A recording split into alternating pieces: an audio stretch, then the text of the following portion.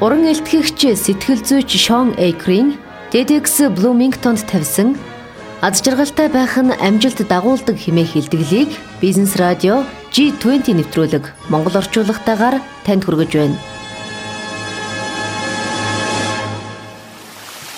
G20 нэвтрүүлгийг хужирт танд хүргэж байна. Та эх орныхоо төлөө юу хийж чадах вэ? Эх орныхоо төлөө юу? Эх орныхоо төлөө ер нь компьютерийн цаанаас юм хийдэг хүмүүс их олон болсон юм шүү. Эх орныхоо төлөө юм хийдэг айгу энгийн юмнаас эхэлнэ миний хараад. Монголд үйлдвэрлэсэн ч гэсэн мөнгө гадагшаа орсдог тийм бүтээгдэхүүнүүдийг биш. Харин хужирт байгалийн эрдэсийг худалдаа авснаар миний төлсөн мөнгө Монголдоо үлдэх учраас би байн хүнсэндээ энийг хэлдэг. Энэ бол эх орнч үйлдэл юм. Уухыг хүсвэл усыг сонго. Ус сонгоос хужиртыг сонго. Байгалийн эрдэс тус. Хужирт.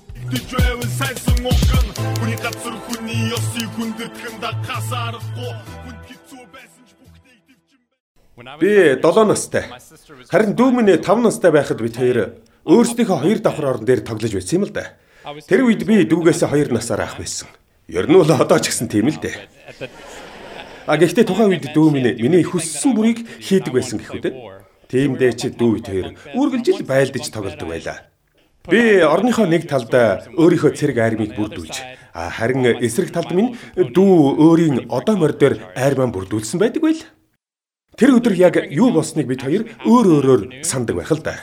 Гэхдээ одоо дүү маань энд байхгүй болохоор би өөрийнхөө юу санаж бодож байгааг ярьж өгье. Миний дүү тоглохдоо их ив хавгүй байсан. Тиймдээ ч тухайн үед бид хоёр эд дундаа тоглож байтал дүү минь орд аваад унчихсан. Би тулаанд ялагдсан дүүгээ очиж хартал дүү хүчтэй унсан бололтой ихэд завирлаж байлаа. Уг нь би дүүдээ хуруугаач хүргээгүй шүү. Тухайн болсон явдлаас өмнө эцэг их минь надад дүүтэйгээ дайн байлдаанаас өөр тоглоом тоглохыг анхааруулж байсан юм л да. Тиймдээ ч би дүүгээ хүнд бэртсэн байх би хэмээн их айж байлаа. Гэхдээ ятхад 7 хоногийн өмнө би дүүгийнхээ гарыг хугалчихсан байсан юм л да. Би дүүг дайсны сумнаас аварч байхад гэмтчихсэн юм. Тэгтэл дүү маань намайг өөрийг нь тэгж хамгаалахад хүний урманд баярлалаач гээгүн. Би дүүгээ аврах гэж их хичээсэн юм аа. За ингээд гол түүх рүүгэн орцгоё. Тэгээд орноос унсан дүү минь байдаг чадлаараа уйлж гарлаа. Өрөөндөө унтаж байсан аав ээж хоёр бараг л сэрэх төхөж байлаа. Тэгээд би дүүгийнхээ уйлахыг зогсоохын тулд янз бүрийн зүйл ярьж гарлаа. Хөөе эми, чи чинь ганц ивэрт юм биш үү? Гэж бошоохон сандраа хэлсэн. Дүүг бэртчихлээ гэсэн бодлоос нь салгаж ганц ивэрт гэсэн бодол түүнд илүү таалагдана гэж би мэдсэн юм л да.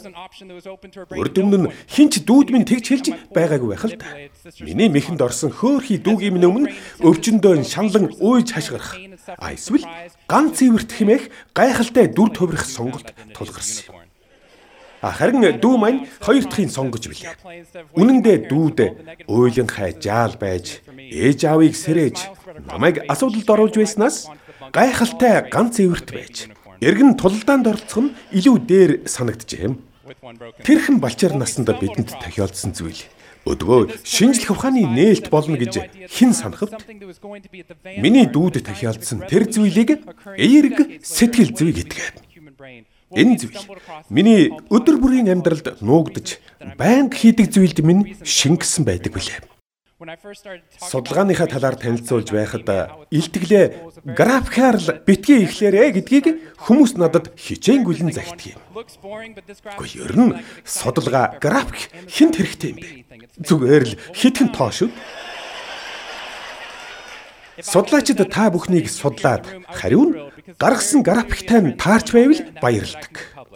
Зам статистикийн арга бол хүнд хэрэггүй зүйл. Энэ магадгүй танд хэр их өвчин намдаагч уувал зохистой байгааг чинь л тооцож гаргахад хэрэгтэй байх. Харин би таны потенциал, эсвэл аз жаргалын төвшин, ажлын бүтээмж, бүтээлч чанарыг хэмжээ гэвэл энэ арга огт хэрэггүй. Хэрвээ би ангид хүүхэд хэр хурдан уншиж сурах вэ гэж асуувал эрдэмтэд асуултыг маань ангид хүүхэд дунджаар хэр хурдан уншиж сурах вэ гэдэл өөрчилчих. Тэгээд энэ дунджаа гол хэмжүүр болгодог. Хэрв чи дунджаас доор байвал сэтгэл зүйчдийн нүд сэргээд л ирнэ. Энэ нь сэтгэл хямрал, эсвэл сэтгцийн энгийн илэрэл гэж бид баярладаг. Сэтгцийн өвчин бидний орлогын их үүсвэр юм шүү дээ. Сэтгэл зүйчдэр ганцхан онцтой очвол дахиад 10 онош нэмж тавиад тогтмол ирүүлээд байхаа бид сайн мэднэ. Хэрэгтэй гэвэл хүүхэд нас руу ч өнгө. Яванда таныг буцаад энгийн болгож хувиргана. Гэвч энгийн гэдэг нь дундаж гэсэн үг. Миний гол баримталдаг Эерэг сэтгэл зүй бол дунджаас гажсан өгөгдлүүдийг тооцоолох сасхийн оронд нарийн ихэвчлэн судлаж яагаад гэсэн асуултыг тавьдаг. Яагаад бидний зарим нь оюун ухаан, биеийн хөгжил, хөгжмийн авьяас, бүтээлч чанар, эрч хүч, тэсвэр хатуужил, хошин шогийн мэдрэмжээрээ бусдаас илүү байдгийн болоо. Эдгээр хүмүүсийг тооцооллоос хасхийн оронд би нарийн ихэвчлэн судлахыг хүсдэг. Ингэж дунджаас доогуур хүмүүсийг хэрхэн дундаж төвшөнд хүргэх аргыг мэдхээс гадна дундаж үзүүлэлтийг бүхэлд нь хэрхэн нэмэгдүүлэх аргыг олох боломжтой юм. Энэ эерэг өсөлт надад маш чухал. G20 нэвтрүүлгийг хужирт танд хүргэж байна.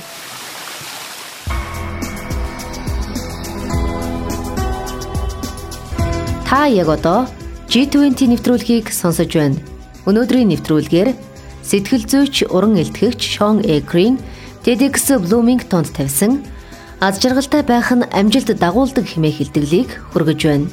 Одоо сонсогч танд сэтгэл зүйч уран илтгэгч Шон Эйкорын товч намтрыг хүргэе. Шон Эйкор уран илтгэгч бөгөөд аз жаргал эрэлхийлэгч. Тэрээр Харвардын их сургуулийг төгсөөд Тухайн сургуульдаа туслах багшаар ажиллаж байжээ. Ихэвчлэн аз жаргалын тухай хичээл заадаг байж. 2007 онд Эерэг бодол хэмээх нэртэй компани байгуулан хүмүүст Эерэг бодол аз жаргал түгээх үйл ажиллагааг ихээхэн хийдэг байж. Мөн дараагаар нь аз жаргалын эрэлт хэмээх компани өөрийн эхнэр Мишелийн хамт үүсгэн байгуулжээ. Тухайн байгууллага нь хүмүүст хэрхэн аз жаргалыг эрэлхийлэх тухай хүргэдэг бөгөөд хүний сэтгэл зүйг судалдаг байна. Мөн тэрээр аз жаргалаас өмнө хэмээх нэртэй ном бичиж хэвлүүлсэн байдаг. G20 нэвтрүүлгийг хужирт танд хүргэж байна. Бэлтгэл хийж явах үед ердөө үеийнхээс 5-6 дахин их шигнийг хөлсөрөө алддаг. Алдагдсан эрдэс бодисоо нөхөхийн тулд усаар тэр дундаа байгалийн эрдэс тус хужиртаар нөхөх нь хамгийн хурдан үр дүнтэй арга байдаг юм аа. Спортоор хичээлж байгаа бүх хүмүүст хужирт усыг зөвлөж байна. Би өөрөө бэлтгэл сургууль хийж явах хугацаанд хужирт усыг байнга хэрэглэдэг. Уухыг хүсвэл усыг сонго. Ус сонгоос хужиртыг сонго. Байгалийн эрдэс тус хужирт.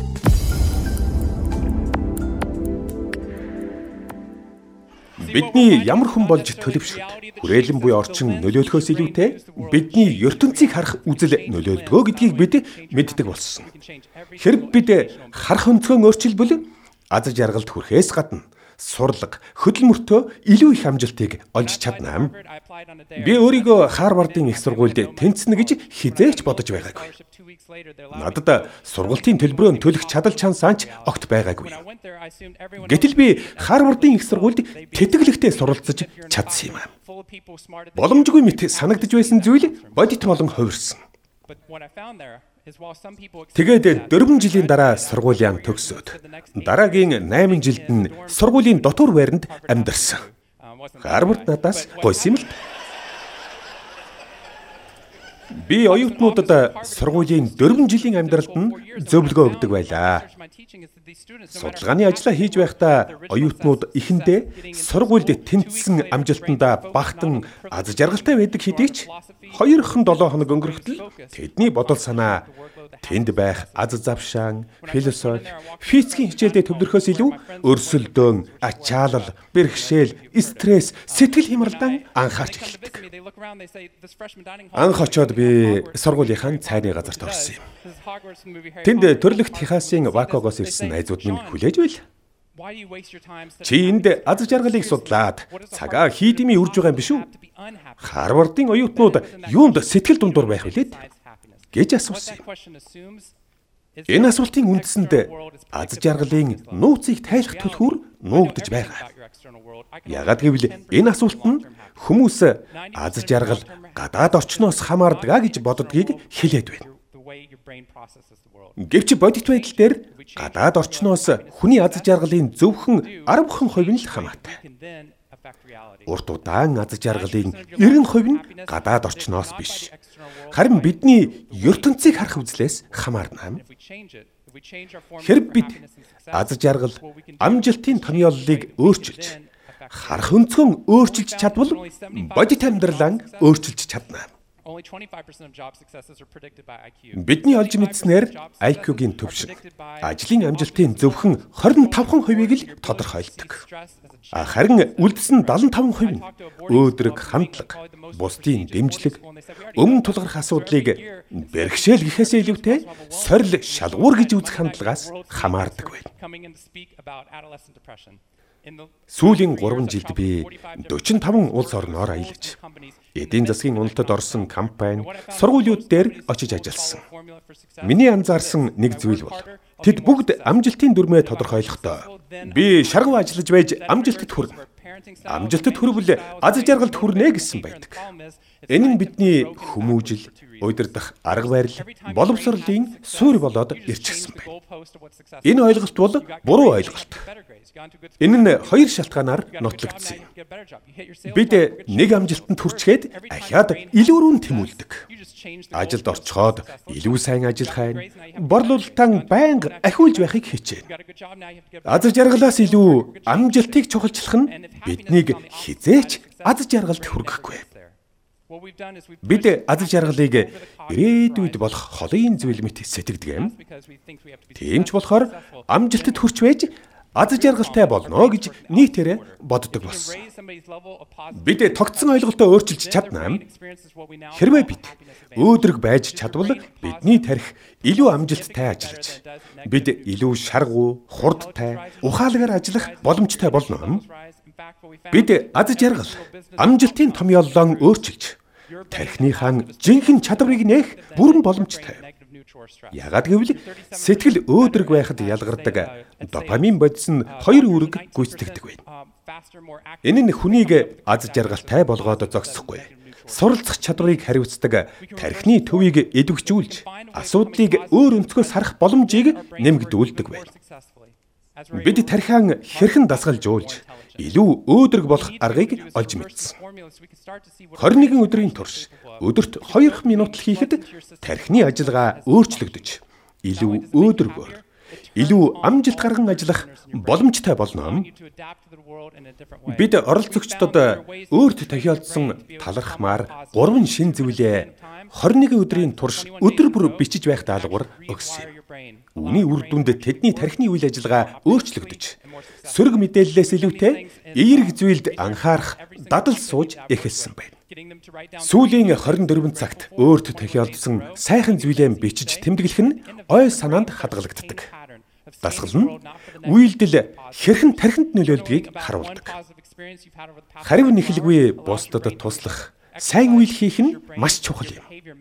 Бид оролцогчдод өдөр бүр дотны хүмүүстэй магтаал, талархлын үгтэй нэг загтал илгээж байх даалгавар өгсөн юм.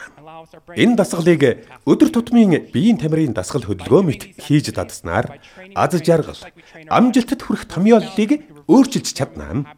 Хэрвээ бид ингэж чадвал аз жаргалд хүрэх арга ухаанд жинхэнэ хувьсгал хийх юм.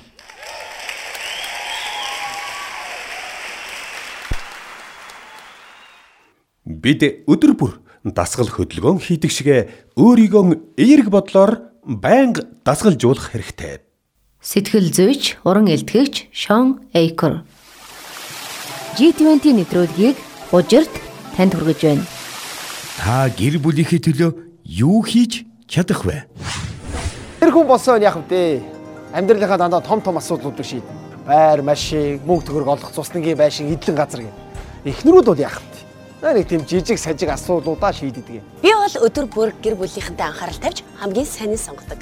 Харахад жижиг асуудалч гэсэн эрүүл байна гэдэг ирээдүйн хамгийн том асуудал шүү дээ. Тийм болохоор гужирт байгалийн эрдэс тосыг би сонгодог. Гэр бүлийн асуудлын том жижигийг хэн шийддэг вэ? Эхнэрүү шийддэг юм байна. Уухыг хүсвэл усыг сонго. Ус сонгоос хужиртыг сонго.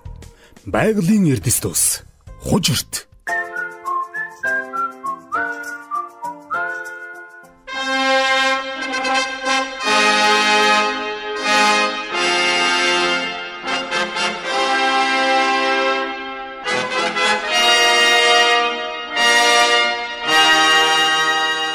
Уран илтгэгч сэтгэл зүйч Шон Эйкорын TEDxBloomington-д тавьсан аз жаргалтай байх нь амжилт дагуулдаг хэмээх илтгэлийг Бизнес радио G20 нэвтрүүлэг Монгол орчуулгатайгаар танд хүргэлээ. Нэвтрүүлгийг бэлтгэсэн орчуулагч Мөнх Туул, найруулагч Мөнгөн Хүү, нэвтрүүлэгч Батуулд Долгор Сүрэн.